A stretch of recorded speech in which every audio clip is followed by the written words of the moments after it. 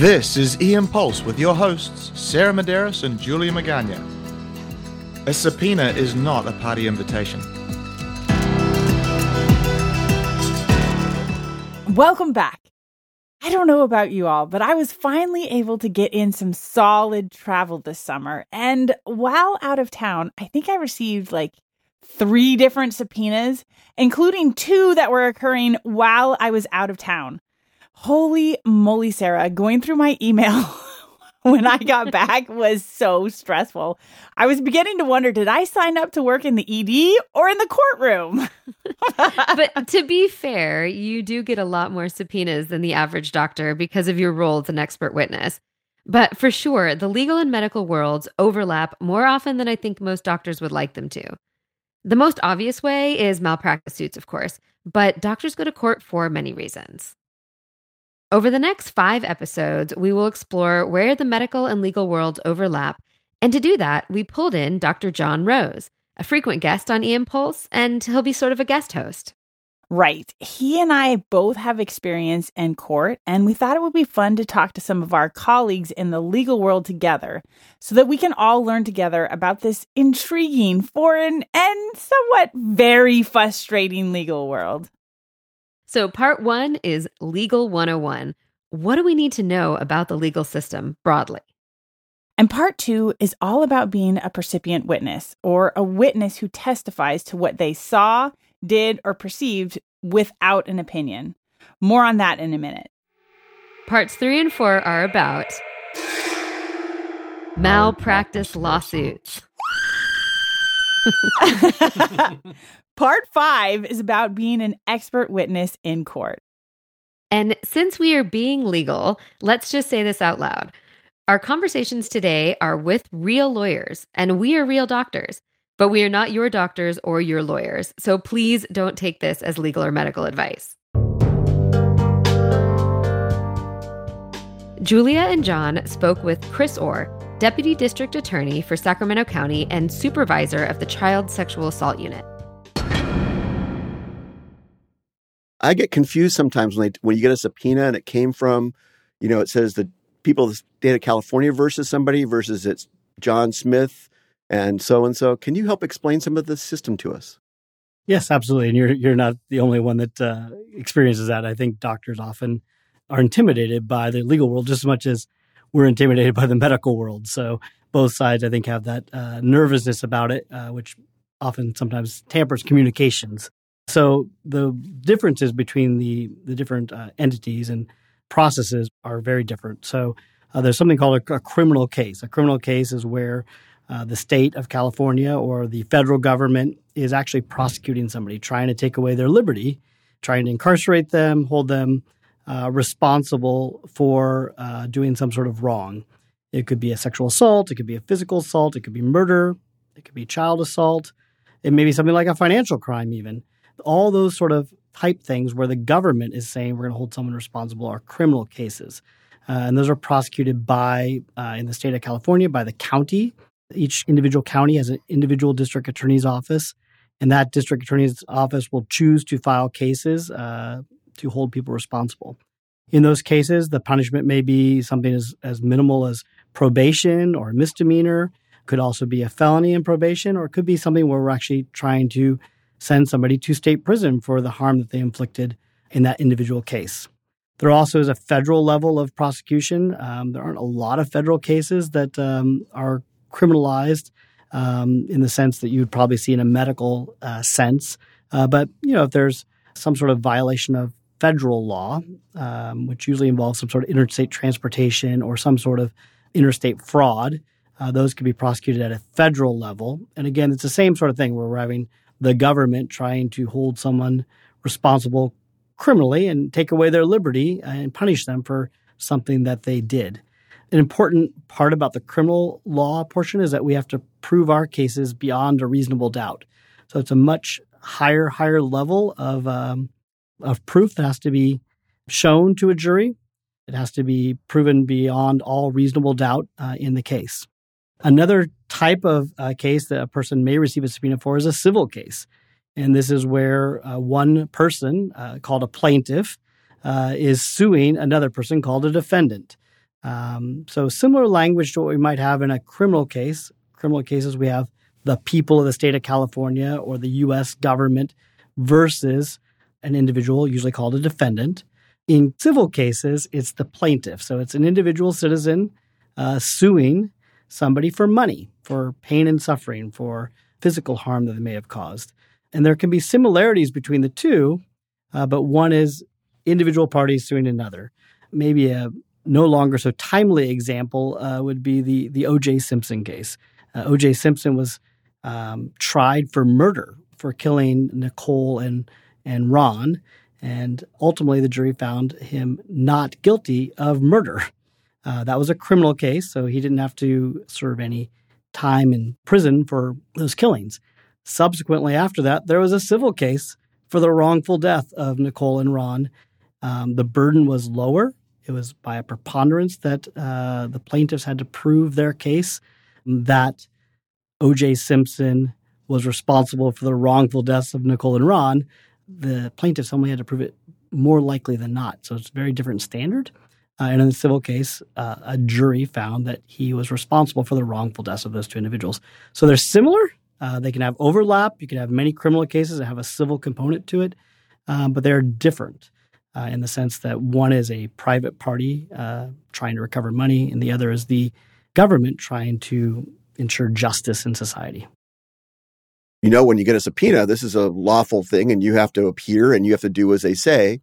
Can you help kind of just talk about those kind of subpoenas and how they're being issued and what they really mean on all levels and things like Sure. that? So for a subpoena, when someone receives a subpoena from the court, all subpoenas, whether they're civil or whether they're criminal, they're being issued by the court, but the court allows attorneys to issue those subpoenas once a case has been filed. So a subpoena coming from the district attorney's office would be the same as coming from a judge. The judge allows the district attorney and the public defenders to issue subpoenas to call witnesses to court.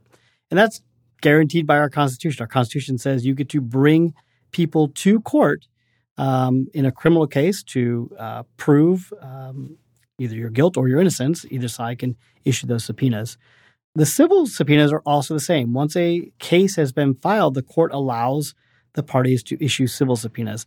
I don't deal with a lot of civil subpoenas. There's different civil subpoenas, maybe for depositions, for actual in-court testimony. So I can't talk as much about the civil process, but both have the legal effect of requiring somebody to come to court. A lot of times, not just doctors, but civilian witnesses will call me and say, I can't make it, or I'm busy that day. And what I always try to explain to them in the most gentle fashion I can is it's not a party invitation where we're asking if you can make it. It actually is a court order, and the judge is ordering the person to come to court. You know, we always want to accommodate people's schedule as much as we can. No one wants to go to court. But at some point, it is a legally binding document, and it requires someone to come to court. The justice system, both in the civil world, but especially in the criminal world, cannot function without witnesses coming to court because we have to put witnesses on in order to prove our cases. And if we can't put those witnesses on because they don't come to court, the whole fabric of society could fall apart because there's no way to hold people responsible for when they do something inappropriate.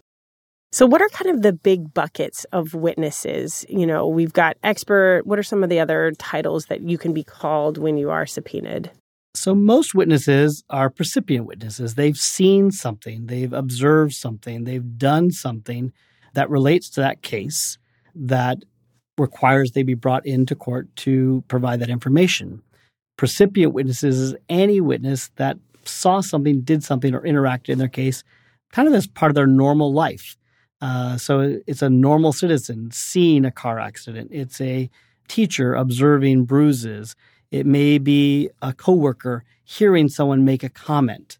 As it relates to the medical professions, it's the individuals that provide care to patients that arrive at their hospital, someone that is in need of medical treatment. When you're providing that medical treatment, you're not thinking, oh, I'm doing this for court. You're thinking you're doing it to save that person's life or to provide them the medical care they need. So in that sense, you are just doing your normal job. Just like maybe a truck driver who's driving down the street and observes an accident is doing their normal job. They see something, they observe it. And so for medical professionals, most medical professionals called to court are often going to be what's called a precipient witness. They observed, they did something, they treated somebody and provided care, they documented something. They may have also received a statement. You might call it history that you put into your medical records, but we're going to call it a statement about what happened. I was going through the light and the light was green, or I didn't hit that child, or I did hit that child, or I'm so sorry for what I did. You may write some of those things in your notes, or they have described to you how certain injuries occurred or denied certain injuries occurred. Those sort of things that end up in your medical notes are precipient witness observations. You made notes of things this person said. You did it quite likely because it's helpful for you in transmitting that information and making your diagnosis or sharing it with the next doctor. Is not really made in anticipation of litigation. Is you just documenting what somebody said.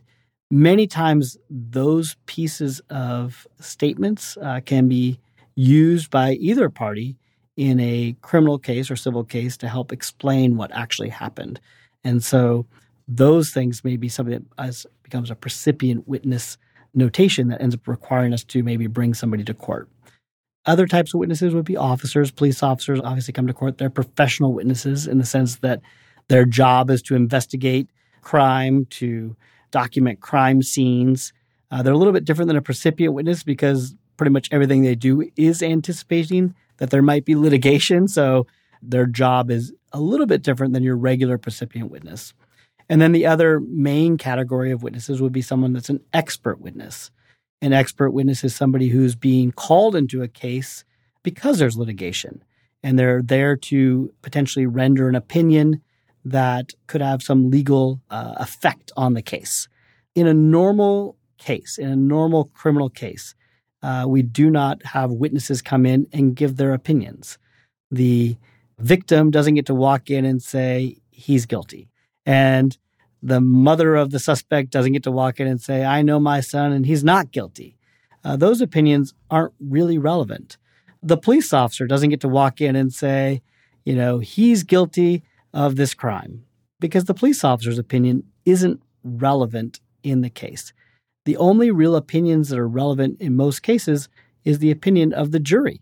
Have we proven our case beyond a reasonable doubt such that the jury can find this person guilty or not? The exception is for expert witnesses. Expert witnesses don't give an opinion as to whether somebody's guilty or not guilty, but they do get to kind of marry some facts with their background and training experience and give an opinion about how those facts relate to the case. And so many times an expert will be called to give an opinion. And their opinion in the medical sense typically is going to be, this is the history that was given at the hospital. This are the injuries that I saw.